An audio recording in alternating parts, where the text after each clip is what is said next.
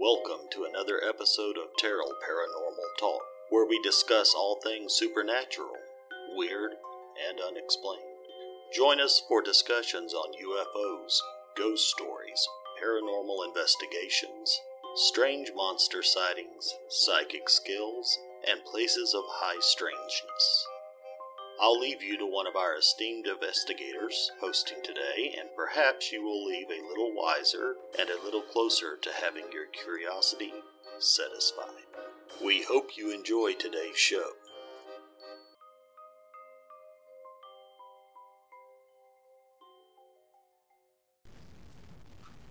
Hey everybody, thanks for joining us. It's Brenda Newby here from Paranormal Talk, and I am accompanied by my fellow partner in crime.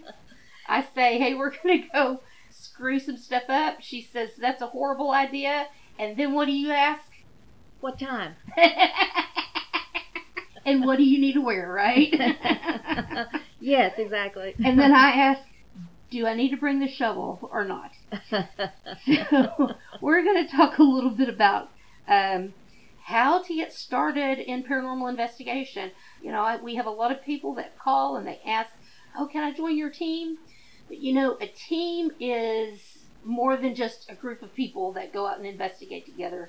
A team is a finely oiled machine. It takes a long time to get that way.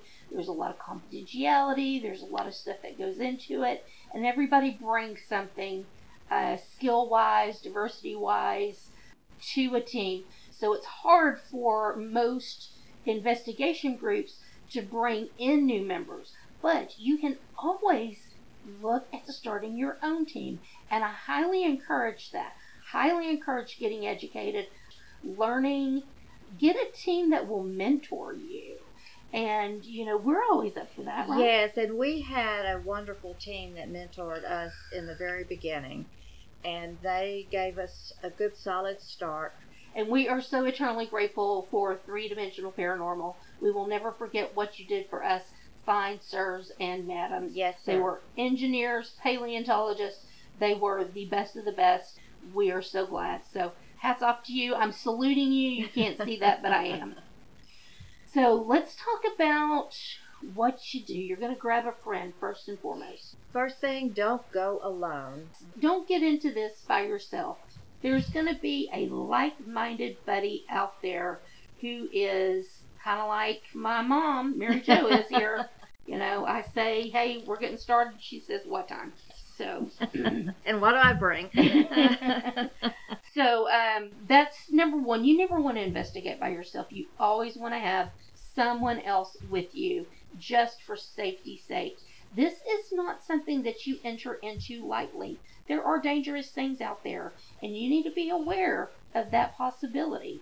So we'll have to cover all that in another podcast. But in the meantime, let's talk about some general rules of thumb and how people can get started without putting out a whole lot of money into, you know, pouring that out their pockets into a hobby that they may or may not like. And we know that from experience. We do. But let's talk about rules of thumb first. Ghosts were people too. Yes, we are discussing things with people on the other side. Now, what does that mean for us? That means be polite. Act like you were talking to a neighbor or a stranger or someone on the street. You're gonna get more flies with honey than you will with vinegar. And, you know, something that's real important is be careful what you ask for. If you say, if you want us to leave, then we want you to throw that book, and they throw that book, guess what? Time's up. You gotta go.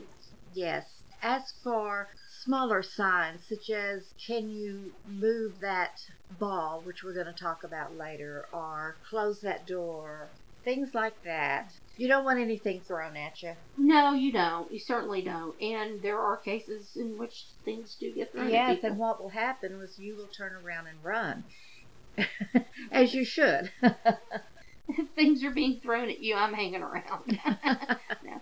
Remember that. Be polite, be courteous, and you're more likely to, you know, thank them for allowing you to be in their space. Thank them for talking to you. Let them know we're here to deliver your message or to acknowledge your legacy or what have you. You know, you're talking to folks. So what's going to appeal to them? That's important. We've found in most of our investigations that any spirit that is, inhabiting a location, primarily they want to be acknowledged. Absolutely. So what else we got there? Don't trespass. I shudder every time I read an article or hear a story. Well, we gained access to this property. What do you mean you gained access to this property? Were you trespassing? Did you break and enter? Because those are violations of the law, and you can get in trouble for them. And if you're on someone's property, that's their property. They did not invite you to come in and explore. And also, there's a danger behind that. If places are boarded up, there's usually a reason why. So it's not that hard to go about asking permission. And if you ask permission and you're told no, then you need to honor that. If you look around your community, listen to the stories floating around, talk to people, you'll find a location that you'll be welcomed at, or that is a public area where you may wander at will. Now that brings up cemeteries. People, as a general rule of thumb, do not hang out where their bodies are. They hang out with people they love and with objects they love, be it musical instruments or dolls or stuff related to their hobbies or a really cool jacket they loved. There's all sorts of things out there that spirits will hang around with. Now, they also will hang out in places where they spend a lot of time. Their workplace, their own business, their homes. Sometimes it's just the land that accompanied their homes. Sometimes they're just on the land and it's a brand new building. But it doesn't matter because the spirit is just still where the spirit recognizes. So that's important to remember. The problem with cemeteries is what, Mary Jo? Well, one is that they can be dangerous physically, just walking around, especially if you're there at night, and they're isolated generally. And you have to think about what you have at cemeteries. You have a lot of grief.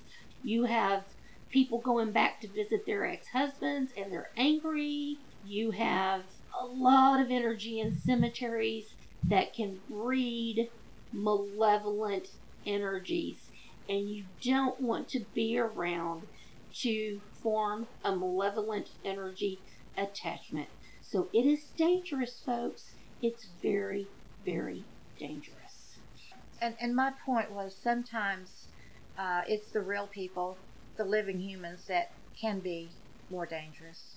And if you're out wandering in a cemetery at dark, you do open yourself up to that. And it's also about respect. Okay, use trigger objects. If you know your intended spirit, if you know whom or who may be haunting a location, if you know your intended spirit, then you can usually find a trigger object that might bring your spirit to you. So that's an important part of investigating. I know there have been instances in which we knew the person was a smoker. We might take them a pack of cigarettes. We knew the person liked to play cards. So you sit down, you play some cards. They liked their whiskey neat, pour a glass of whiskey, or there's an object that they're attached to, you bring that object, or there's a person you think they're attached to, you bring that person. So these are all things that you can do to protect yourselves, but if you've got that trigger object and you know your intended spirit, if it's a child, you want to bring child's toys. And we'll talk a little bit about that too. Some of the toys that you can bring that tend to get good results. Know your trigger object, you're going to have better results. So that's important. Also, you want to talk about getting into this and what it's really about, Mary Jo? Why they don't want to spend a lot of money until they know? You may not want to continue this, and it's not a venture that is immediately productive for you. You may not have that instant gratification. After you've been on your investigation and you've gathered various kinds of data, and we're going to talk to you about that, then you're going to spend some hours reviewing all that data. I find that the biggest problem with paranormal investigators today is that they do not spend the time reviewing their data, and they are missing so much. We're finding people that don't even document their data. Because when you're taking photos, you may not see a spirit or a movement at that moment through your camera, or just with your eyes if you're not even looking through the viewfinder. But chances are you will see something when you review that photo on your computer. The same holds true for audio recordings. And we're going to talk about that in a little bit of depth today. So yes, I agree. Make sure that you know that the investigation is only a small part of a much larger process. And document, because if you don't document, then how will you be able to prove to the rest of the world that it was there and that you saw it? I remember, I've got a quick story to share. We use documentation recorders on our arm, and we turn those on the minute we get out of the car, and we turn them off when we leave and we are packing up. It's the last thing we turn off. And what that is it sits on our arm. It's got an external microphone in it, and it's just a simple audio recorder, and they can run forever. Even if you've got 13, 14-hour investigation, they run forever. And I remember sitting alone in my bed, or in a bed, in a highly haunted location when a spirit came up and audibly spoke to me. I was panicked because I thought, how am I going to document this? And I turned over and I looked at my left arm where I heard the spirit voice standing right beside me and realized, yes, my documentation recorder was still running and I caught it. Yes, that was priceless. And on a similar occasion, we left a documentation recorder running in another room as we were packing up our equipment, and upon reviewing that recording, which we turned off last thing as we left, just in that last few minutes, we heard a very distinct and angry voice that said, "Get out." Oh, yeah. Yeah, I'll never forget that one. That one, and also when I was sitting in the kitchen, I was sitting at Control Center, and I was going through CCTV footage, and all of a sudden, something audibly says to me, "Boom!" And I just went, what the hell was that? And those clips are actually on our website, if you want to go check them out. But, yeah, if those documentation recorders weren't running, so. That's the point. You can prove it to yourself. You may not have heard it audibly when it happened, but you can prove it to yourself, you can prove it to others, and you have it for the record. And that's what we're about here. We're not about the thrill. We're about catching the evidence. So, Mary Jo, we need to go back to the don't spend too much until you know, because we got sidetracked there. So, what are some ideas of things that a brand new investigator say they want to spend less than $100, what they can use in order to get evidence and how they can utilize those things to get evidence? There are many things, and we're going to go through some of them, and I'll just tell you that this is what we did when we started out. Yes, absolutely. And we raided my son-in-law's shop. That helped. Yeah. He had lots of nice toys. And then, of course, we had some of our own equipment that we, cameras and recorders, such that we used over a period of time for personal things. But you can. One of the things that is very efficient sometimes is a can of baby powder. Yep. Baby powder, cornstarch, sawdust, whatever you've got on hand, brown sugar, anything. Yes. Baking soda. So how do you use this, right? Well, if you perceive that an area is active with spirits, you just dust that, whatever you're using, you just dust it on the floor and perhaps leave it and go on to another area to investigate. You may get some signs of footprints. Stepping drags. We've seen that happen in sawdust. Absolutely. Cowboy boot prints in sawdust. Cowboy boot prints in sawdust. And we don't use this a lot, but we probably ought to use it some more. You know, and you can just vacuum it up, sweep it up. It's not that big of a deal. Yeah, wipe it up. Because you do want to clean up after yourself. And it's great if you can leave it overnight, or you can leave it a few days and go in and take photos of it before and after. Yes, the before photo is important too. Yes. But any items that are easily manipulated are really, really good. Another thing is just look around you. When you are going in to investigate, what do you have around you that can be easily manipulated? I can tell you right now, doors, you can buy those children's balls, the blow-up balls, easily manipulated. And, you know, this is especially good if you're talking to children. And, you know, get you a children's book, read it. You can get you some toys that have the push button activation on them to make them go off. Those are easily manipulated, especially if you're dealing with child spirits. Yes, or little automobiles with wheels on them, just lightweight. Things that roll. Yeah, absolutely. And, you know, you go in, you read a children's book, or you sing some kids' songs. You talk to your child spirit, and then you ask them, do you think you can move these cars? If you're where you can put a camera on it, everybody's got a camera on them right now, and you got, you know, extra phones sitting around in a drawer somewhere. Now's the time to make use of these things. When you're using trigger objects like that, it's always a good idea to have a video camera on it. Absolutely. Here again, just like the audio, you want to be able to document it. You know, and tripods is something that everybody should have. Go to the thrift store, get on eBay. You can buy some really good tripods for cheap. Yes.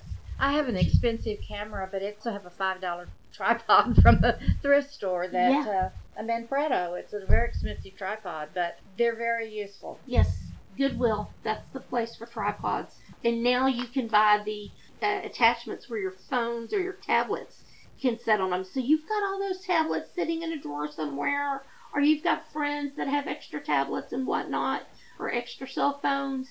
You know, take up a collection from whoever else you're investigating with, or, you know, tell people, hey, I'll give you $5 for that old cell phone you're not using. That, you know, all you got to do sometimes is just get eyes on it.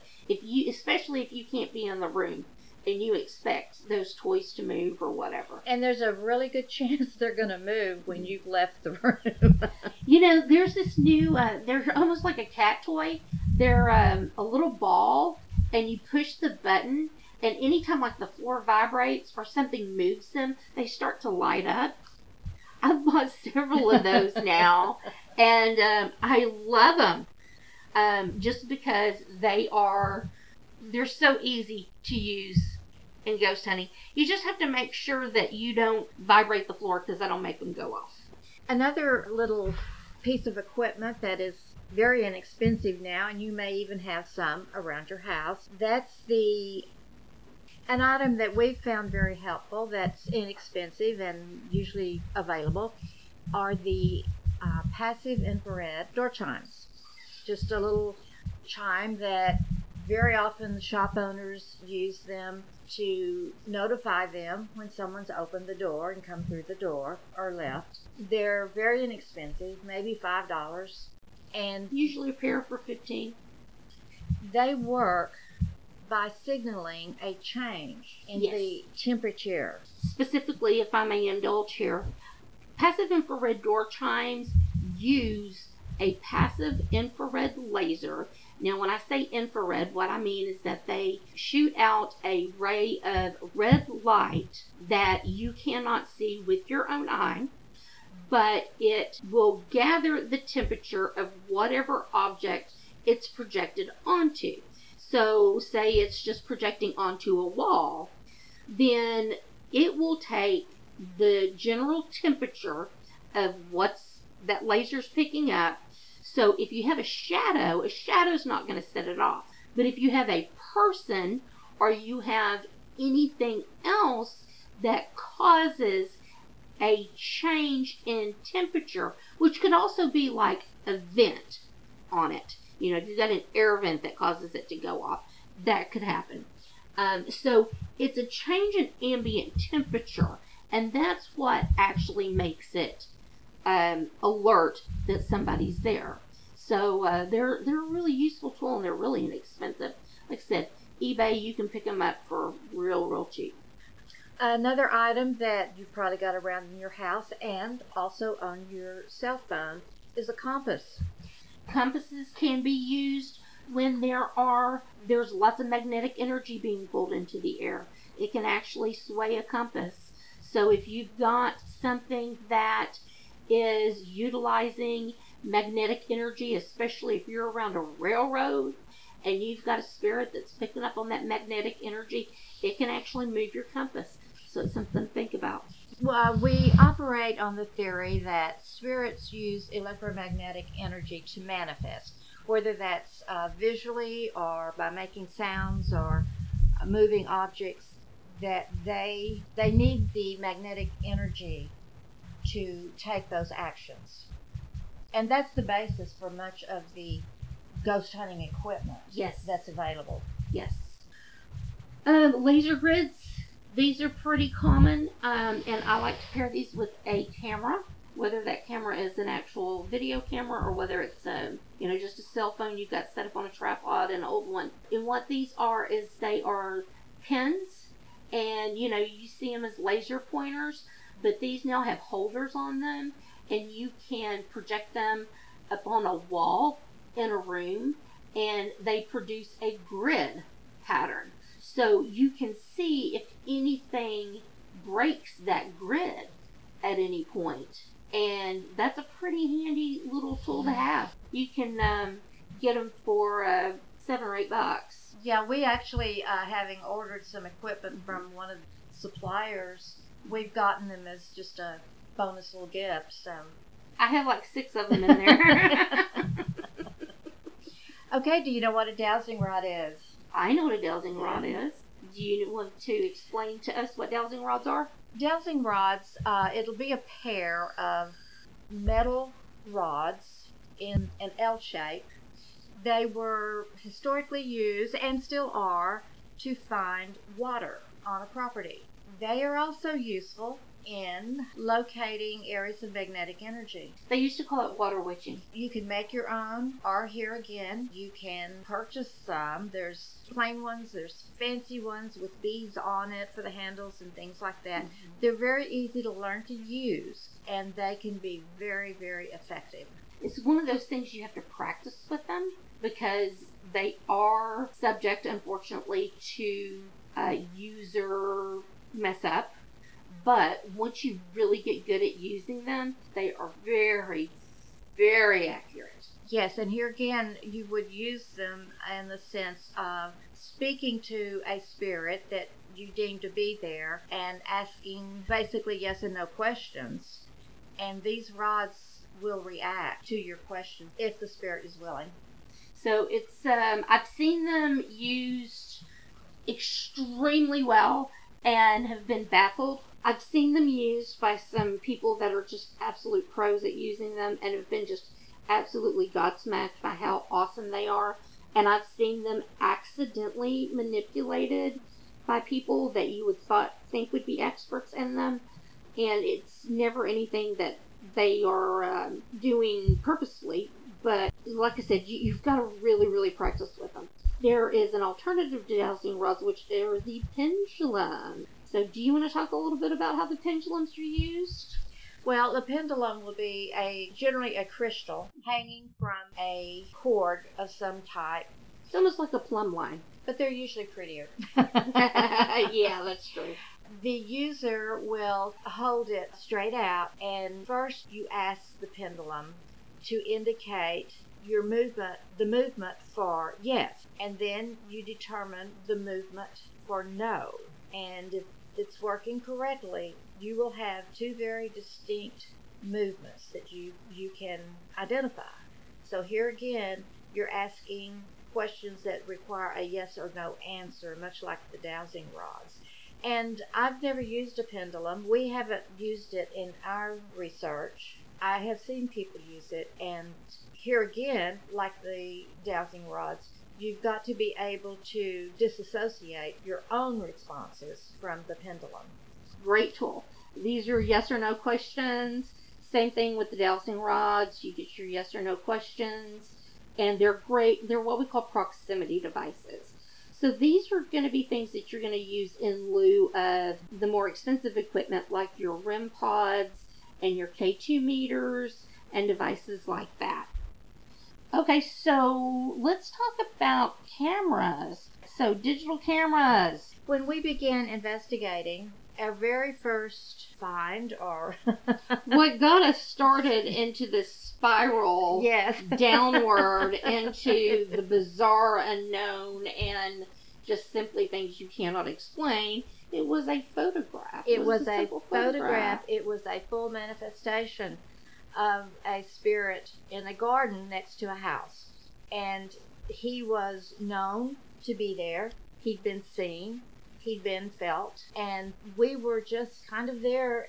We were sightseeing. Yes. And as we drove, it was midnight, and as we drove slowly by the house, hoping not to garner any attention from the people that were asleep in the house, because it was occupied, we were snapping pictures out the window of the car, and I was using a small Canon point and shoot.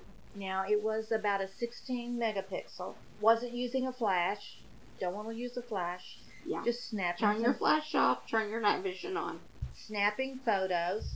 Not really seeing anything with their eyes. But upon review of those photos a few days later, there he was. And that is how we started. It was a simple little camera that I just used for family gathering. Now, mind you, this was before we had such good cameras in our cell phones. But it was digital camera, it had an SD card in it, autofocus, all of that, and lo and behold, there was the man in the garden. So you can use those things. You can use your cell phone camera. They're exceptional now. Okay, so this brings me to another point, infrared.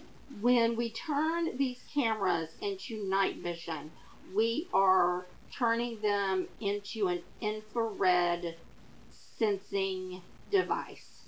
That means that they'll put out an infrared light that you don't see with your eye.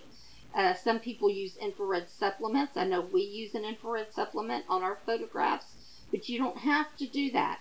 So you turn that flash off. If you need to know if your camera, your cell phone, your video camera, your still camera, your old cell phone or what have you, sees an infrared, there's an easy experiment that you can do. Because you can't see it with your eyes, but you can see it through the camera. So if you take your cell phone, you put it in picture mode, or you take your camera, put it in picture mode, and pick it up, take a remote control to your TV, push a button on the remote control, and point it at the camera lens. If you can see the light come on and off, it's red. It's red, yeah. Then you can see infrared in that camera.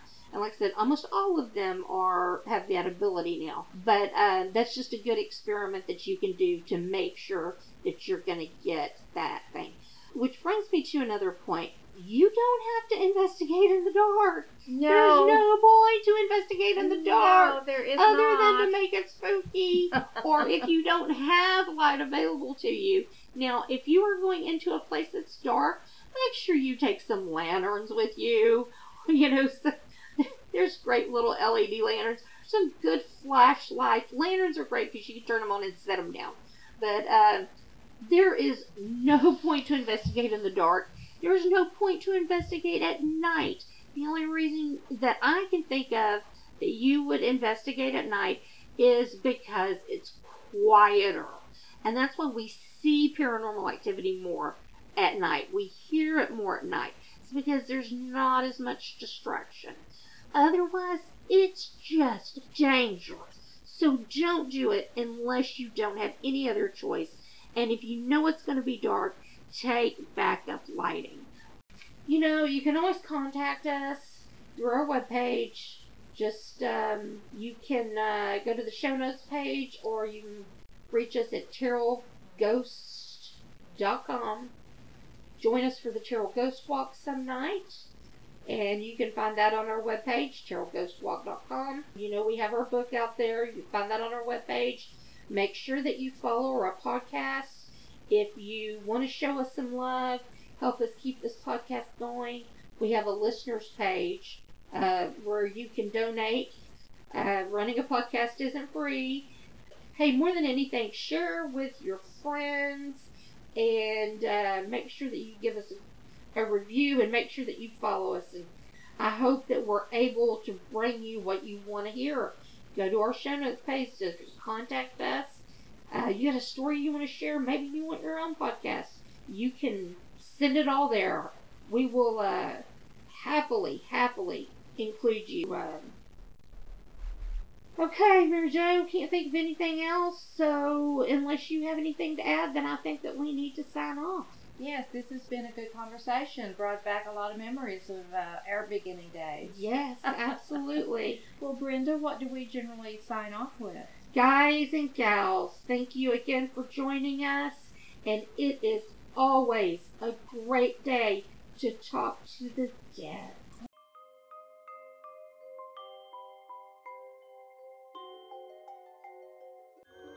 Give some love by subscribing to our podcast to make sure you get your weekly paranormal fix. We are delighted that you have joined us today. There's plenty more stories and interviews to come. Remember, it is always